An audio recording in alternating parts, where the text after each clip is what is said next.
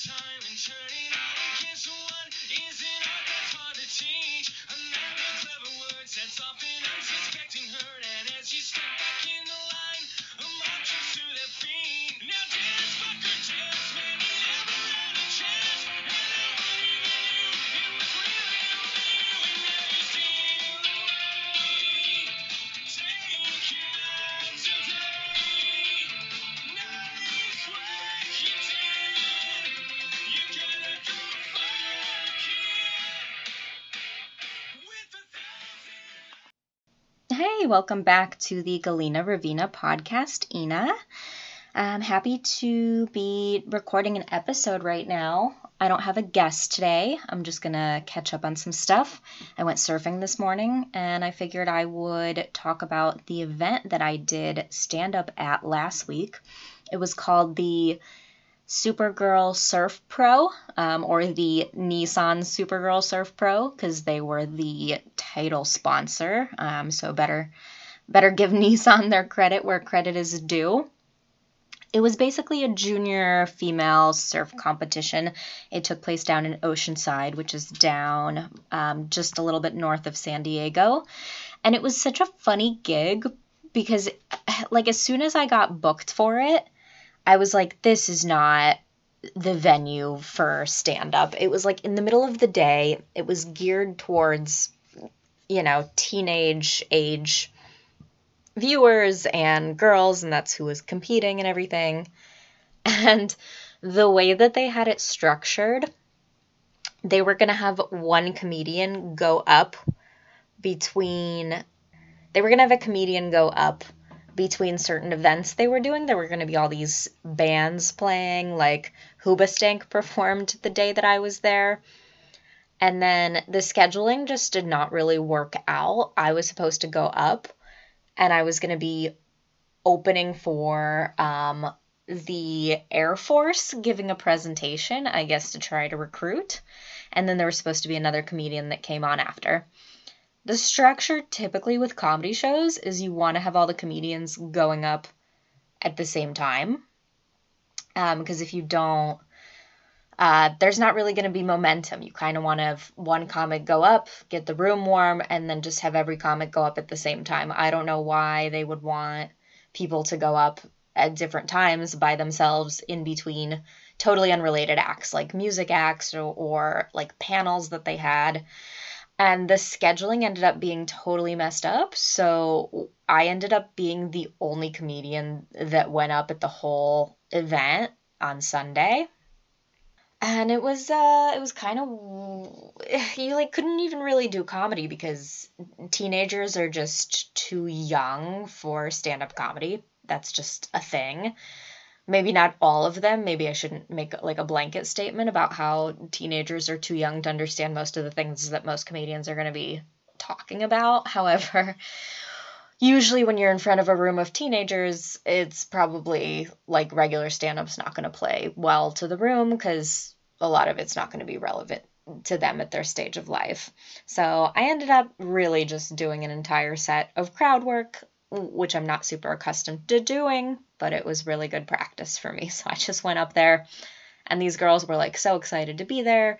They were really chatty. They were super engaging, which you usually don't want for comedy either. So because they were just talking to me and having fun with it, I just had fun with them back, and it was just an entire set of crowd work, which is fine. Traveling this month, I was in the UK. I went to London for a bachelorette party, which over there is called a hen party. Fun fact.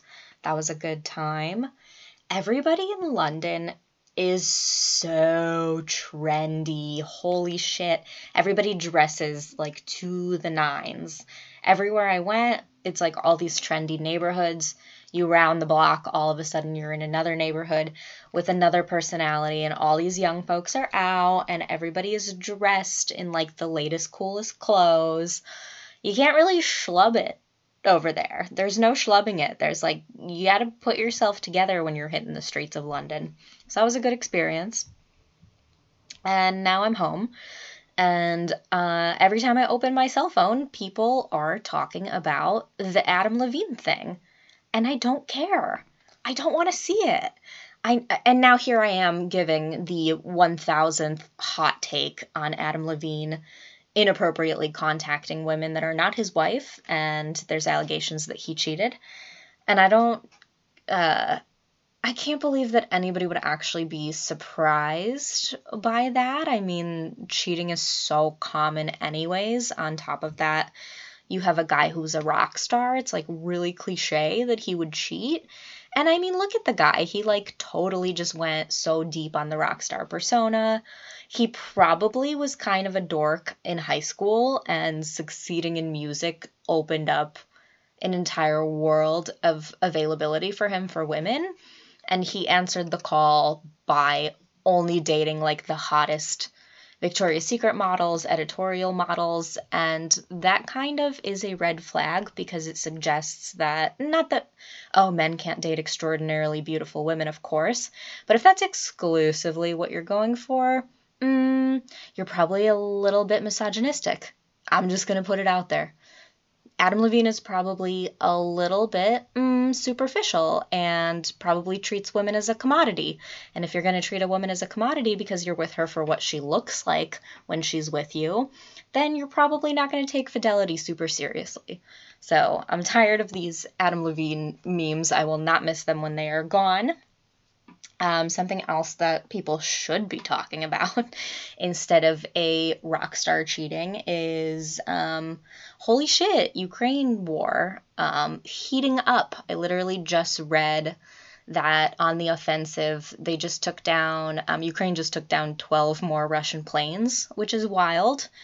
But it's kind of scary that things are heating up. I think there's been a couple of months where people weren't talking about it, not in the mainstream media, at least. Like, of course, there was always continued Ukraine news coming out, but it hasn't been in the forefront for the last couple of months. But now all of a sudden it's in the forefront again because Putin is once again alluding to the fact that he might be using nuclear weapons, and everybody should be very nervous about that, and everybody should pay attention to it.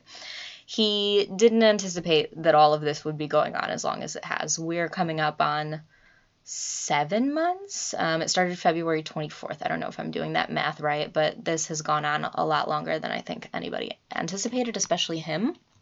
And what's interesting is now that he's come out and instituted like the Russian version of a draft, and he's going to be drafting Russian men into the army to go and fight the war in Ukraine.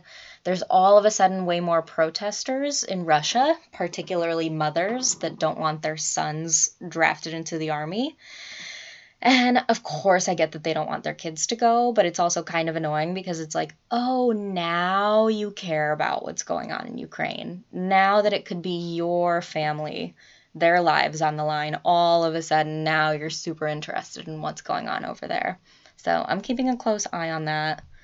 We'll see how it, plays out. Just really hoping for the best and really continuing to see what's going on. My grandpa's like my favorite person to talk to about the war. He's also in touch with his niece and nephew who are, of course, over in Ukraine and holding up okay. And it's just so funny because he'll always bring it around to talking about how Putin thought he was going to go to Ukraine and that the people of Ukraine were going to like thank him and give him a warm welcome and be like, oh my God, yes, thanks for coming here and saving us from all the things that he claims that he's fighting the war for. And it's all bullshit. Anyway, another thing that I've been paying attention to like for the last couple of days, this TikTok makeup influencer named Michaela, who's quite big on there. I think she has 13 or 14 million followers. And I've been watching her account because I love her makeup stuff. It's pretty good. I mean, you can definitely tell when she's pushing a product because somebody's paying her to. But I like her technique, and she has this hilarious Boston accent. So I've paid attention to her over the time that I've been on that app. And now she's getting absolutely dragged because some audio got leaked where she was complaining that it was 5:19 p.m. and she was still working, which is hilarious because most of us are used to working till 5 o'clock, if not 6, if not 7, if not 8, not to mention people who work second and third shift. And at some point in the recording, she starts complaining about how hard it is to be an influencer. And it's like, oh, honey, that is not something that you want leaked. That makes you look so bad. If your career path, the thing that has bought you a house and put food on the table and put clothes in your closet, is being a social media influencer, you do not get to open your mouth and complain, at least not in a public setting. That's something that you have to do to a trusted few folks who are hopefully not going to leak it and hopefully not going to hold it against you, because no matter how you look at it, and I get that, like, the worst thing to happen to us is the worst thing to happen to us for an individual, you know. If you think your work is hard for you, I'm sure it is, and that's valid, but you can't be out here saying that being a social media influencer is so hard. I mean, people are out here mining coal still in the Appalachian Mountains. There are blue collar workers who are literally digging coal, who are going above ground at the end of their shift and hacking out a fucking lung to put food on their table and take care of their kids, and they're making nothing. And this chick has spent the last 2 years putting on makeup and has bought herself a house putting on mascara. You know what I mean? You just can't compare that to doctors, nurses, attorneys, bus drivers, teachers. I mean, you name it. Just about every other profession works harder than a social media influencer. Sorry, I said it. I don't think I have any social media influencers listening to me, so I don't think I'm going to have any angry people to contend with at the end of this, and that's fine. I've got some exciting stuff coming up soon. I'm going to be posting more episodes of this, of course, and I'm getting ready to go do the Cleveland Comedy Festival the first week of November. I want to say the dates are November 2nd to the 5th. So if anyone is out in the Ohio area and wants to come out to that, I believe I'm headlining one of the shows, if I'm correct, and then probably doing a couple of other spots as well. There's some other exciting stuff going out. I just signed with a talent manager. That feels huge. I have no idea what it means for my career yet, but I guess it feels nicer than not having a talent manager. And she had kind of reached out to me out of the blue.